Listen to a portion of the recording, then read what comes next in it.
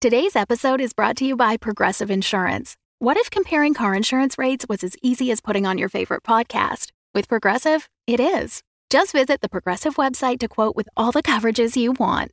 You'll see Progressive's direct rate, then their tool will provide options from other companies so you can compare. All you need to do is choose the rate and coverage you like. Quote today at Progressive.com to join the over 28 million drivers who trust Progressive. Progressive Casualty Insurance Company and Affiliates. Comparison rates not available in all states or situations. Prices vary based on how you buy.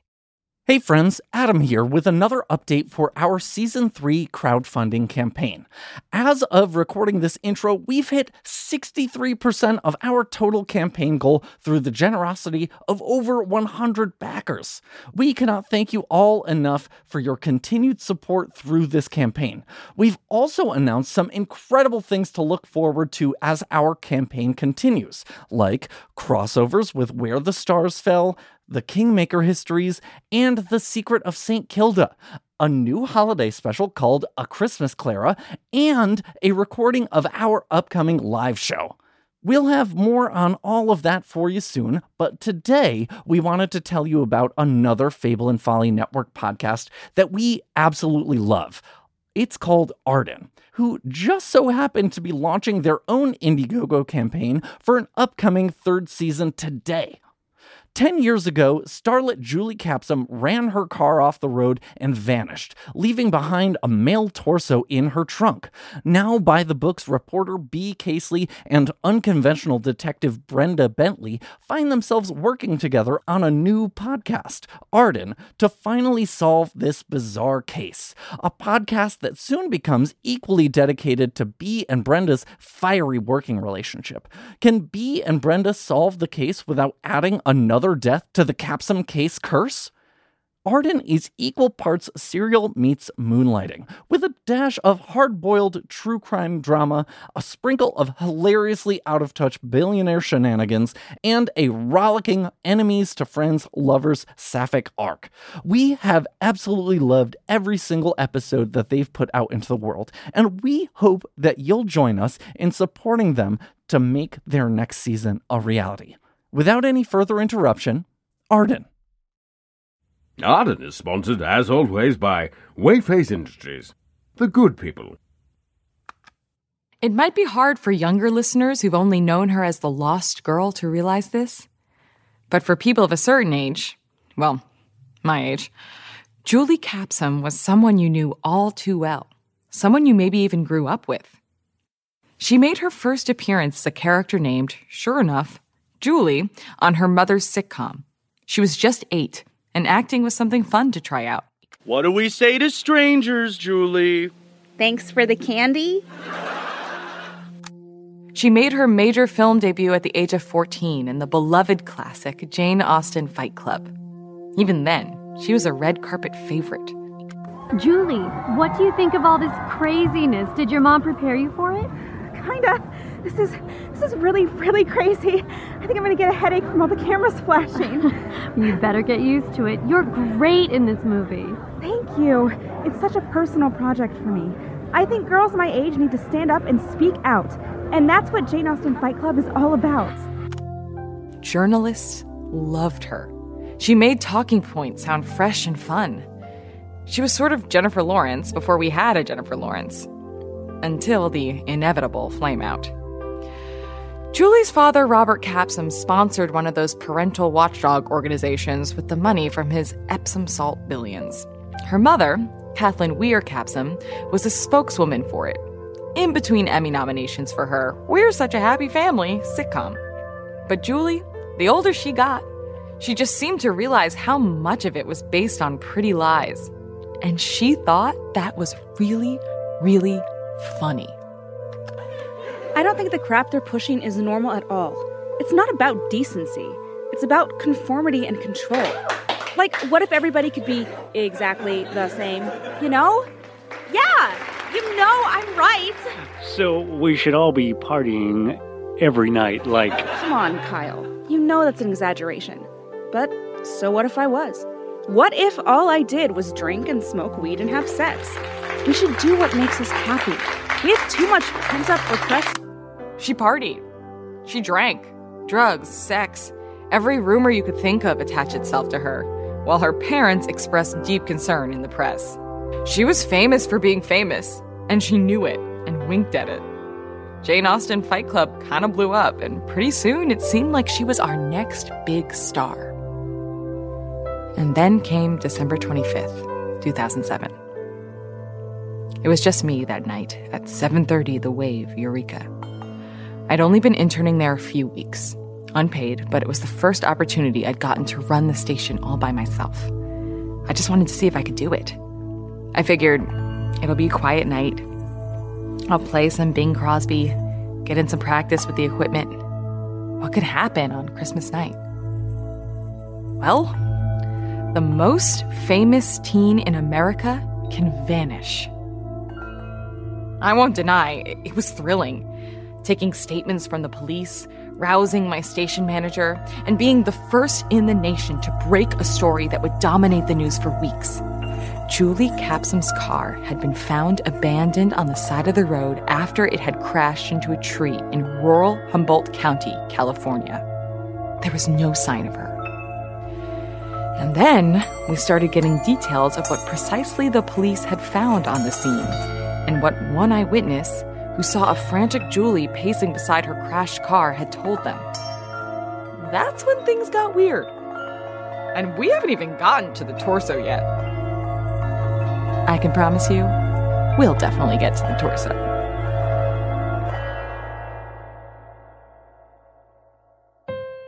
On December 25th, 2007, somewhere around 11 p.m., Julie Capsom ran her car off the road and into a tree in the middle of Northern California's most desolate stretch of major highway, halfway between Eureka and Crescent City, California.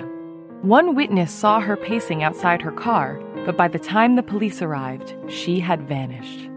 While dogs picked up her scent headed into the trees, it disappeared in the middle of a forest clearing. What happened to Julie that Christmas night? How could someone that well-known vanish in the United States in the 2000s? And why has this case haunted us ever since? Each week, we'll explore a different part of the story and see if we can't untangle this web and find the answers. Join us, won't you, as we unravel the mystery on Arden.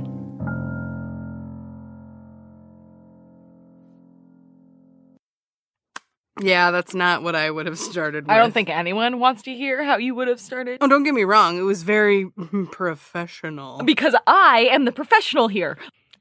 Listeners, ignore that voice. Let's get on with the show. The first thing to know about Julie was that she was fearless, and impulsive. She didn't have that little voice most of us do, the one that tells you not to do things. But even for her, the way she was acting that morning, it was pretty odd. This is Natalie Thomas. Would you say you're Julie's best friend? I was Julie's best friend.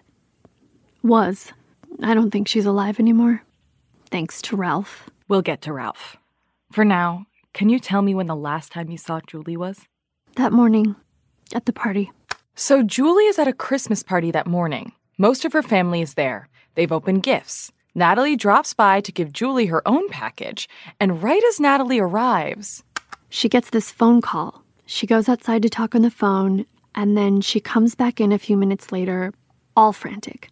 And she says she needs to get a smoke. This has caused some concern. Julie, so far as anybody knows, didn't smoke. And she pushes right past me, goes outside, closes the door.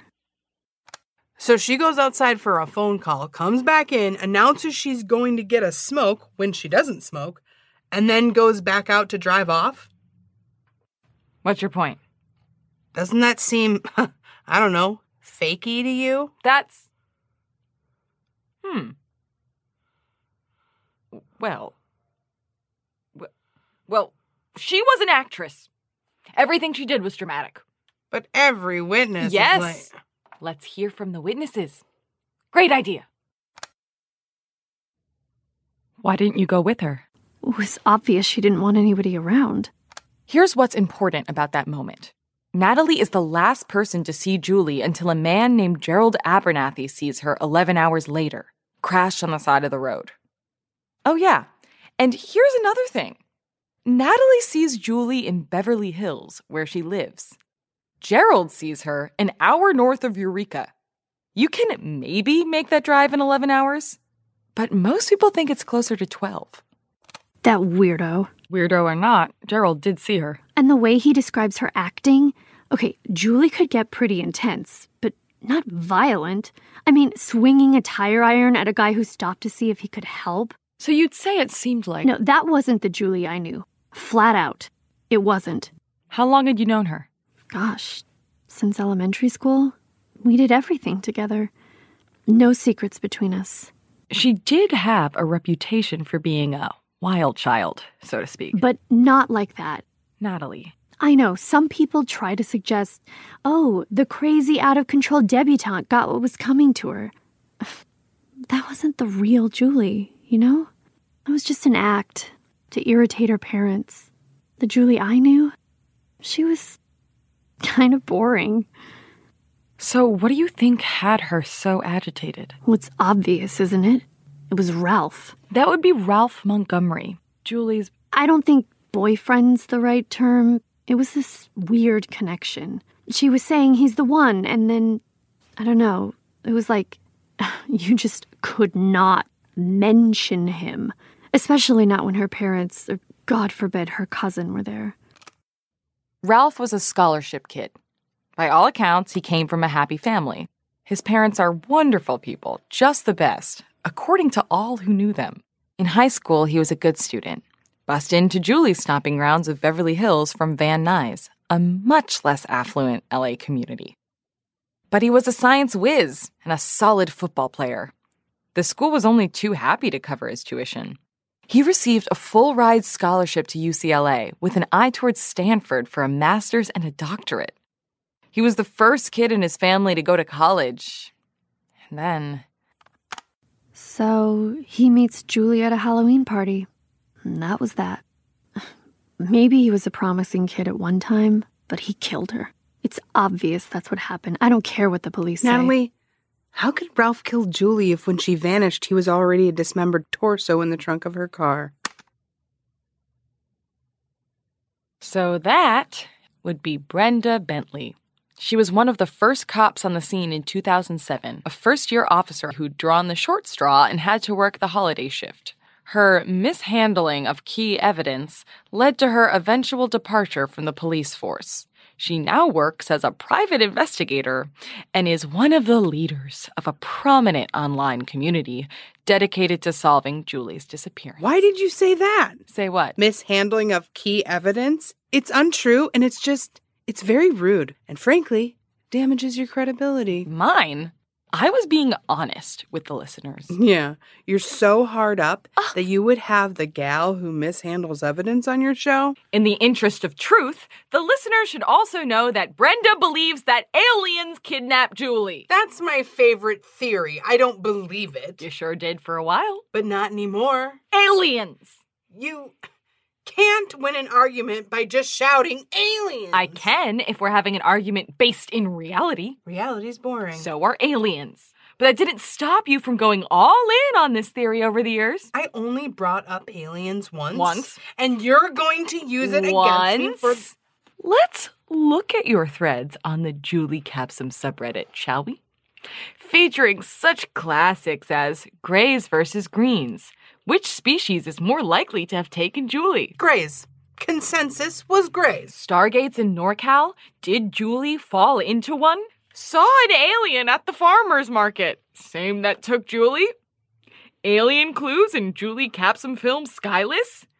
And my personal favorite, is Santa Claus an alien? Don't tell me you haven't thought about it. Traveling all around the world in one night clearly indicates advanced technology. Otherwise, it makes no sense. The world makes no sense, Ms. Bentley, or if it did, it wouldn't have saddled me with you. But what really makes no sense? Aliens. What a great way to lead in and tell them the good news. I am pleased to announce that Ms. Bentley will be joining Arden as my co-host by popular demand of our corporate overlords. I popped. More like your billionaire meal ticket of a boss heard the recordings, panicked that you damaged the sterling brand of Arden Detective Agency. Don't say anything bad about Andy Wayface or Wayface Industries. They're the good people. Listeners, it's important for you to know that none of this was my idea. My station manager, Pamela Pink, and I were going to do a thoughtful, serious program on the legacy of this case. And then... Andy bought the station. Andy Wayface. Eccentric billionaire. It's on his business cards. Seriously. Andy Wayface bought my perfect independent station, a vital local voice in the Los Angeles community, a station awarded with... I'm also honored to announce that we are now a wholly owned subsidiary of Wayface Industries. Say it. I'm not going to. Say who we are, Casely. You and me. Co-workers. We're the good... The good people. You're new. You don't know it yet. But anyway, tell them the best part. No. Come on! As a responsible journalist, I refuse to make misleading promises. Since you are not a responsible journalist, however, by all means, Ms. Bentley, go ahead. Be my guest. We're going to figure out what happened to Julie. Despite the fact that you have spectacularly failed at doing that for 10 years. Everything I do is spectacular, and your pitch was boring. Boring? A thoughtful, serious program on the legacy of the case. Pfft. It's an important, multifaceted... That's not what people want to hear. They want excitement. Action, suspense. They want results. You and I, Casely, we're going to give it to them. We're going to solve this case, and it's only going to take us 12 episodes. It's not only going to take us 12 episodes. We've only budgeted for 12 episodes. It's a ticking clock! Now that we've handled that business, some of you listeners may not be as familiar with the facts. For a refresher on that, let's transition over to the initial interview with Ms. Bentley, where we discuss her actual discovery of the crime scene. The interview that... Yes, the interview that got you the job. Oh, good. Listeners, you finally get to hear about the torso. Can I go over some of the details with you? Of course. So, Gerald Abernathy, he sees Julie outside her car, offers help. She swings a tire iron at him. Gerald, needless to say, leaves well enough alone, though he promises to call the cops once he gets somewhere with a working phone. That takes him a half hour.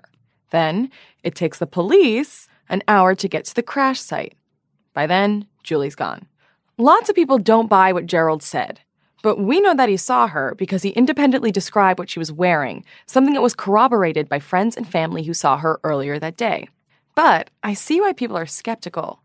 Doesn't Gerald think Julie was abducted by the mighty skunk ape? Bigfoot? He insists they're different. What? It's a theory. Is that the kind of thing you tell your clients as a private investigator? Private eye. I've always preferred that. Or private dick. I'm going to stick with investigator. Suit yourself. Gerald's theory makes about as much sense as anything anybody else came up with. Julie Capsum might as well have been hauled into some hole in the woods by Bigfoot's second cousin for as much as we've been able to find on her. So, Julie Capsum, heiress, beloved daughter, best friend, leaves a Christmas party. She gets in a car. She drives like a bat out of hell for 11 hours. She crashes her car into a tree. She meets Gerald Abernathy, and then... Your guess is as good as mine. You brought in dogs. We're not incompetents. Unlike what certain big city press would later say. What did they find? The woods are thick around here, so it's hard to move through them, especially when the weather's so bad, but we caught up quickly enough to have a good scent, and the dogs knew what they were doing. They brought you to the clearing, right? And now, it's coming up on dawn, and we're freezing our asses off, and we're hoping to just find her. Not a body, hopefully, but the dogs are getting all excited and just poof. Nothing.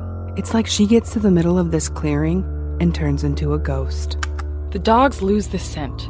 Police go around to various vacation homes in the area the next morning, but nobody's staying in them. No one other than Gerald comes forward having seen a girl pacing near her crashed car. Meanwhile, we open the trunk. What's in the trunk continues to puzzle just about everybody who looks into this case. First thing you notice is blood everywhere. And when we send that blood in to be tested, it's Julie Capsum's blood. But it's only in the trunk, nowhere else in the car. And if she lost that much blood, then how did she wander off into the woods? Next thing is some clothes and a couple of really expensive wigs. Prevailing theory on those is that Julie was really involved in her college drama department. Then, a gigantic can of gasoline, about half full.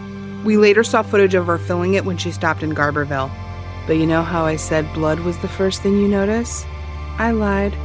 For dramatic effect, I assume. You got it, Casely. Gotta build up the drama.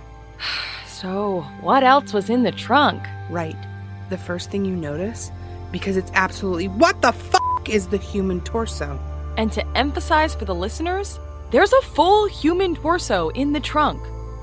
No arms, no head. No legs, no other stuff. Is that why you were never able to definitively identify the torso as Ralph Montgomery? The DNA testing was inconclusive somehow, but he had a distinctive tattoo on his left shoulder, and his mother identified it.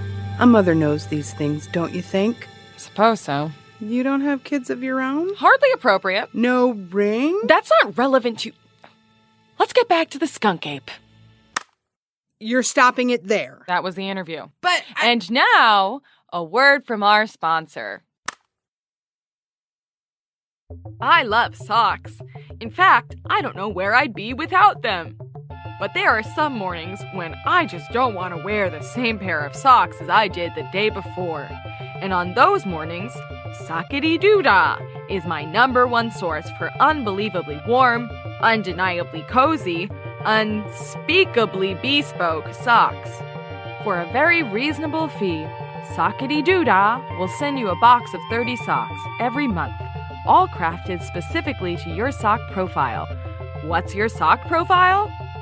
Step in Sockety Doodah's patented sculpting gel and take one of their fleet of insightful and amusing personality tests, and you'll be matched up with socks that are just for you in no time at all. Why, my friends and I have sock parties each month when we bring our boxes over to each other's houses and try on socks. People are supposed to believe that I do this. Who doesn't love a sock party? Sockety Doodah. Never be sockless again. Sockety Doodah, a product of Wayface Industries. The good people.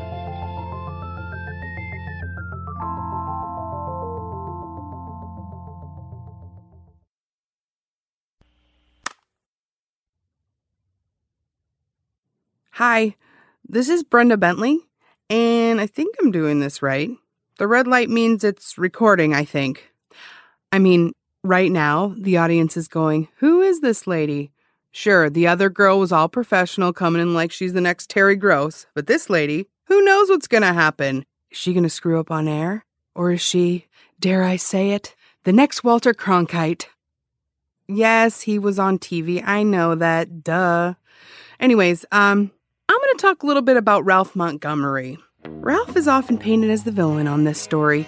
Just listen to this clip from Natalie's interview. You don't think the torso belonged to Ralph? Of course I don't. I am 100% sure that she was leaving town because Ralph was coming to kill her. Natalie's evidence for this is what the police call the Christmas Eve email. Natalie didn't even realize she'd gotten it until after January 1st. She left from the Capsum Christmas party to go on a ski trip with her family. Bea and Natalie read that email. Nats, oh God, I screwed up, and Ralph knows. He was yelling at me on the phone, saying that I'd better not ever try to talk to him again. It was all a misunderstanding.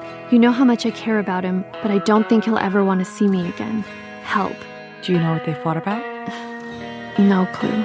And then Natalie has a few theories about whose torso it could have been. A missing kid from Van Nuys, a random homeless person in the wrong place at the wrong time. But it doesn't add up, you know? I have a few reasons for this, and it doesn't. Unlike Julie, the beloved and storied paparazzi favorite on every red carpet at every Met Gala since she was 5, there's not a lot of extant video or audio of Ralph. I keep thinking I'll find a recording, but, it was 2007. We weren't recording everything we did yet. If I find one, I'll let you know. Be cool to hear my man's voice again. That's Vince Volio.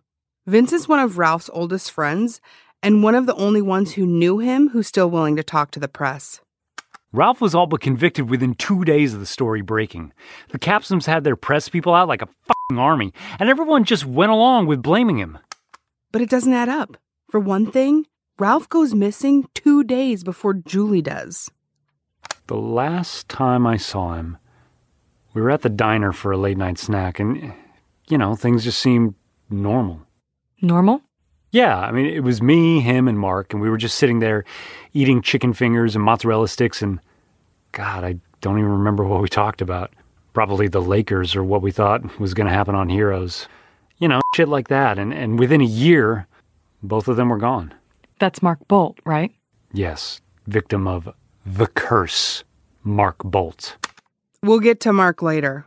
Not on this episode, unless you don't let episodes run for like 2 hours, right? I'm getting a no on that. So Ralph leaves his friends that night, but he doesn't go back home. He goes to a nearby ATM, takes out all the money he has, and then nothing. It's just like he evaporated until we find the torso. But Ralph has another problem that turns up as soon as the police start seriously looking at him. Ralph dealt a little weed, yeah, it was a good way to make money. All these rich white kids he was hanging with now needed a connect. As soon as that got out there, well, you can practically smell the missing Capsum boyfriend no angel headlines, can't you? Combine that with the superb PR effort on the part of the Capsums, and there you have it. So no matter what his true fate was, for the next 10 years, Ralph Montgomery is drawn and quartered for the crime of viciously kidnapping and murdering Julie Capsum. In addition to, possibly being actually drawn and quartered. They don't know how he did it, but he did it. The narrative practically writes itself. And yet the thing that's fascinating about Julie's disappearance is that no theory explains everything. Ralph is considered a person of interest, except he's also officially listed as deceased. Because if the body in the trunk isn't Ralph, then who is it? Every question you ask opens up even more questions. And once you examine those questions, you start circling back to other theories entirely. But what we do know is that a boy loved a girl, something went wrong, and she fled. And when she disappeared, she left far more questions than answers.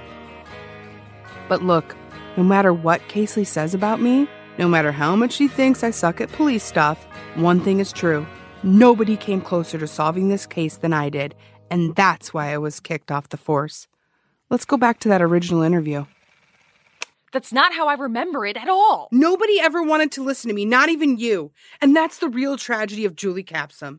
Everybody got so wrapped up in the salaciousness of this case, they couldn't see what was staring them right in the face. You talk like you know some piece of evidence that's going to blow this wide open. Maybe I do.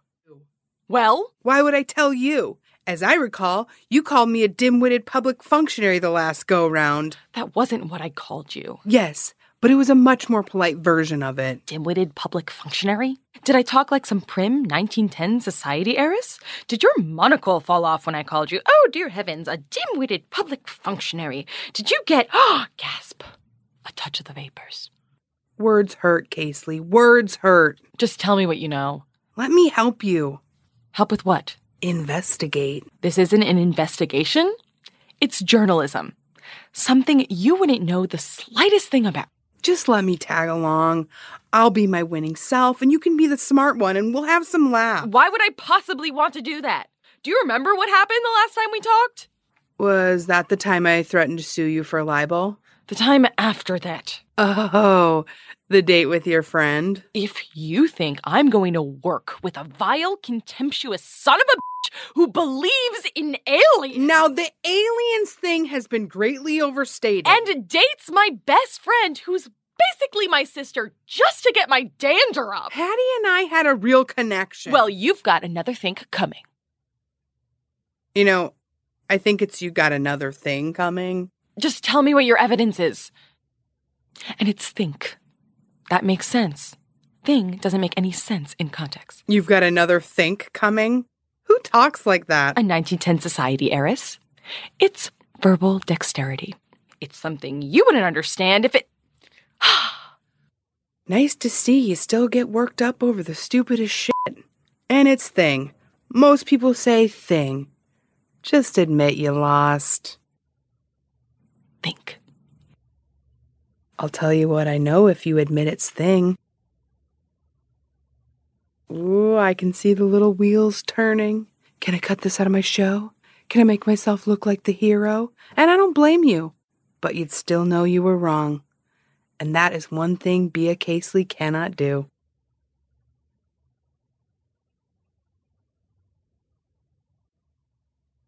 It's Think. I'm sorry, but it's Think. It's all good, Casely. So now you can see what I mean, right? Deep down, Bea Casely thinks she can solve this, but only because she's building off the hard work I put into this case 10 years ago and have continued to put into it in the years since. I'm not going to let some snotty reporter fly into my city and solve my case. No way, no how.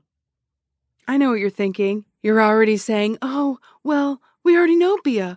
We like Bea. We trust Bea. She's got a smooth radio voice. Well, I'll tell you this. Bea Casely is bad news. When she found out about Hattie and I, oh boy. She's outside right now. She looks mad. And she's talking to the station manager, Pamela. I don't know what she's saying, honestly. For all I know, she could be saying anything. What if she's just saying my name over and over again? God, that would be terrifying. Brenda Bentley. Brenda Bentley. Brenda Bentley. Brenda Bentley. Oh, my parents are bad people. Why is my name so scary? Oh, God. What the are you doing? Unlike you, I'm not repeating my name over and over again. What? I don't know. I'm just trying to get the truth on record. So the audience will trust you over me? I heard what you were saying about the case in there. I thought this was soundproof. You were broadcasting on the station speakers. Oh. Yeah. Oh. I think you had an extra O in your O there. How dare you? Are we still broadcasting? I want them to hear this. You get me? I want everybody to hear this. I want Andy Wayface to hear this in his golden tower. It's platinum, not golden. I don't care if it's unobtainium. You think you can waltz in here on the back of some billionaire's whims, totally unqualified for the job, and take over my show to broadcast your lunacy? You think aliens did it? Quit reducing me to one stupid thing I told you over drinks 10 years ago. Aliens did not take them. I don't know what happened, but Julie's alive. What? You heard me. Julie's alive. Do you know this? I believe it. I have to believe it. That's a great way of assuaging your guilt. It's always been this way. Ever since we met 10 years ago, always sniping at me. You never know when to leave anything alone. Which is why I'm a good journalist. Someone who could have found Julie if you hadn't. Why do you care? Other than the fact that I don't think anybody should completely vanish from the face of the earth. Do you know who the last person to interview Julie Capsum was? Jay Leno? Me. No way. Really? The last thing I ever wrote for my college newspaper before I graduated. The last interview she gave before going radio silent for her fall semester. I still have that tape. Are you gonna play it? You know me too well. Do you think you're defined by what people want to see? Like Hollywood, right? That's all about trying to turn you into a product? I don't know. I keep thinking I'm going to find a place there. Like, I'll find my people, right? My mom did. I don't know why I can't. They've got to be around. There's this theory I read about in Us Weekly that you try on personas. That's all the time we have, Miss Casely. Just one more. Why didn't you tell me any of that? Because you'd start pulling apart that interview looking for clues. I didn't know Julie, but I got it. We were just dumb kids trying to make sense of the world around us. But I'm still here. And she's not. And that's not some conspiracy theory for you to play with. You think it doesn't break my heart that I couldn't find those kids? You think I don't see the bloody trunk when I close my eyes at night? Yes, I failed. But I think you and I, if we work together, we'll find them. We can find her, Bea. We can find both of them. You want to know what happened to Julie Capsum? So do I. I've got all the information. You're the one who won't get distracted by thoughts of transdimensional beings. Great. Make the responsible one the killjoy. Let the record state you called yourself a killjoy long before I did. You think we're going to be able to be in the same room for 20 minutes without wanting to add another death to the Capsum case curse? Well, if the feeling's mutual, call it a mutual feeling. I'm not going to be able to. 2534 Fortuna Drive. What? I said 2534 Fortuna Drive. And? You know what that is. I know you know what that is. It was the cabin nearby they found unlocked. Buried way back in the woods, hard to find unless you knew where to look. Right, which is why the owner so often left it unlocked. Listen to yourself, Bia. Do you really believe that? He would leave it empty for month after month? Why would he leave it unlocked? You know what that part of the northern coast has more than anywhere else in California? Incompetent policemen? Tweakers. Tweakers? Real serious problem up there. Tweakers.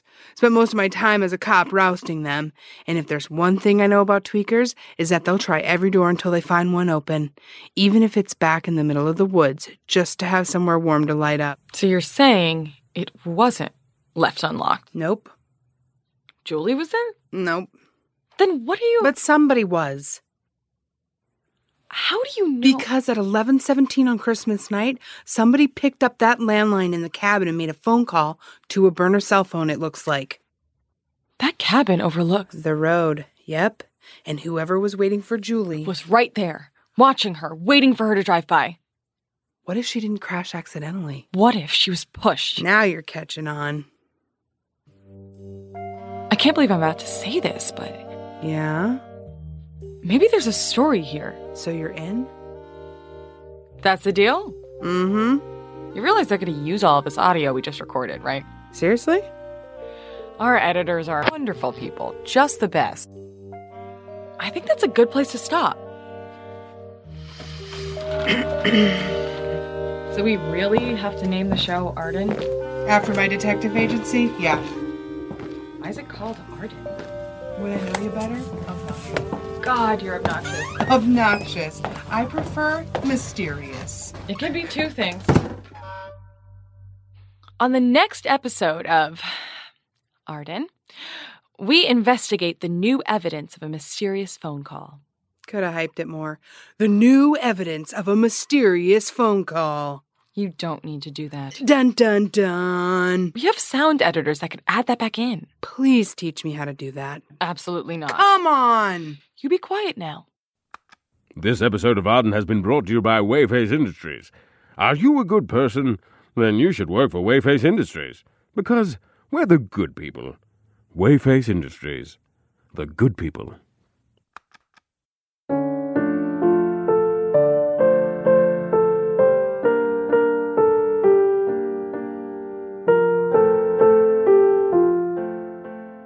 Arden is created by Emily Vanderwerf, Christopher Dole, and Sarah Golub. This week's episode was written by those same three people.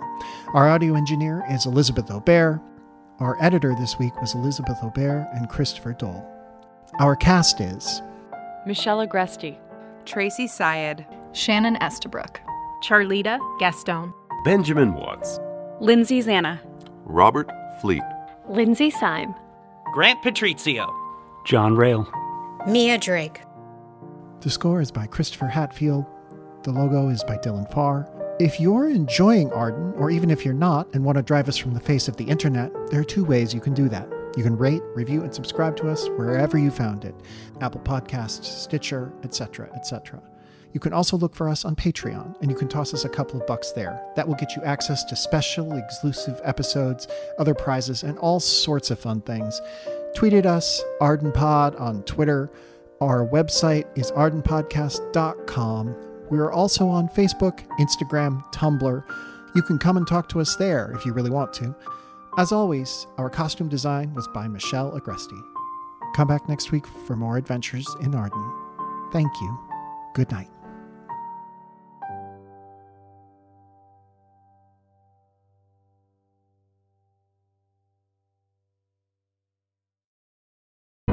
The Fable and Folly Network, where fiction producers flourish. Welcome to the Strata. There's two of them following me. I know that for sure. Hand over the package and we'll let you go. You'll let me go? Oh, That's cute. The first bullet hits me in the chest, sends me staggering back a step. All right, you assholes.